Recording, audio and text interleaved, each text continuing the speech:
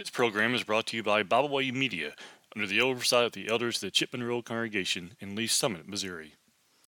I want to welcome you to join us for another lesson in Bible Basics. And the topic of, there is a God. We live in a world which is turning farther and farther away from knowing God.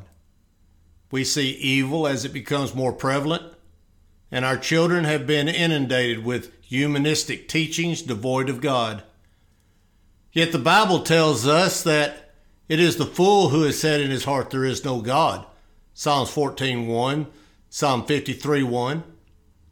God said these fools are corrupt and have done abominable iniquity. The word iniquity means perverseness, uprightness, evil, or wickedness when you look at it coming out of the original Hebrew language. And yet, man wants to walk by sight and not by faith. The follower of God walks by faith and not by sight. 2 Corinthians 5 verse 7. You see, faith is something that comes from hearing the Word of God, Romans 10:17. So let's see how our faith helps us to see God. John the Apostle said that no man has seen God at any time, John 1 verse 18. Jesus declared, you have neither heard his voice at any time nor seen his shape, John chapter 5 verse 37. Jesus told the woman at the well that God is spirit, John 4 verse 24. Thus he is not visible to the human eye, Colossians 1:15, 1 Timothy 1:17. So how can man see God? How can we see that which is invisible? By faith we see him. Him who is invisible, Hebrews 11, verse 27. Let's take a closer look at how we can see the invisible God. First, we can see God in Christ. Jesus told Philip if he had seen Jesus, he had seen the Father, John chapter 14, verses 8 and 9. This is also seen in Hebrews 1, verses 1 through 3. We can see God in this world without ever using our eyes. Many in Jesus' day looked upon him just to see a man, Isaiah 53, verse 2. He would be a root out of a dry ground without form or comeliness. Others looked upon his face only to become conscious of God, Matthew 16, verse 16. Paul in his blindness saw more about God than many of those with his eyes wide open, Acts 9, verse 5.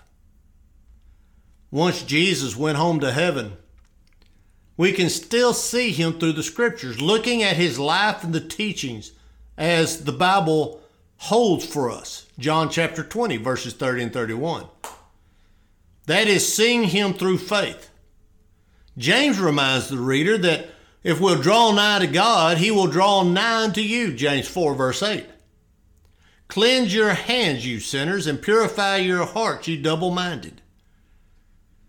When I go into my room and I get down on my knees and earnestly pray to God, I see more of heaven than any scientist with the most powerful telescope known to man. You see, when I see heaven, then I know that God is there. Secondly, we see God in nature.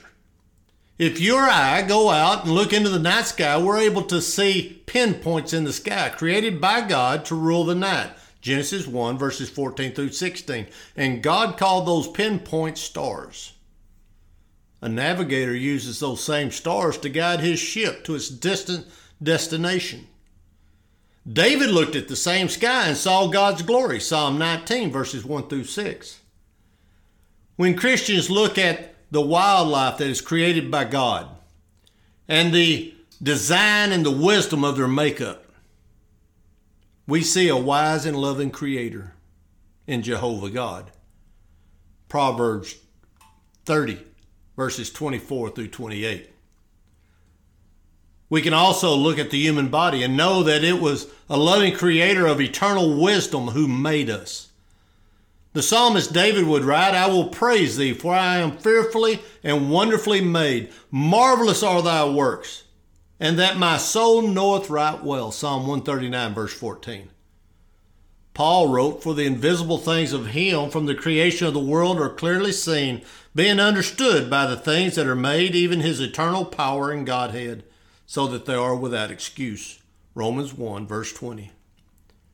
We sing the song, This is my Father's world, and truly it is. The evidence of God and his goodness is all around us.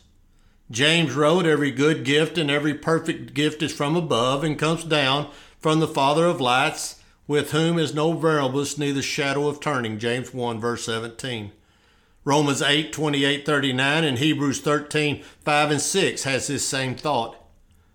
Do you wish to see God?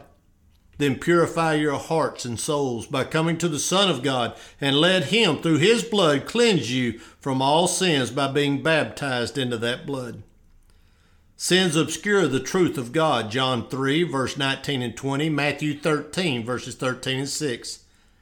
Evil and ignorance come packaged together, but God has promised that if you'll give yourself to him, he will help keep your hearts pure, and we shall see God. Job 19, 26 through 27, Hebrews 12, verse 14. Be a servant to God, and you too will see his face. Revelation 22, 3 and 4, 2 Thessalonians 1 and 10. You see, there is a God. I want to thank you for joining us in our study this morning. We hope to see you again next week for another lesson in Bible Basics. We thank you for listening today. We hope you enjoyed this program. You can find out more about Bibleways Media by visiting our website, biblewaysmedia.org. You can find all of our podcasts on all major podcast platforms.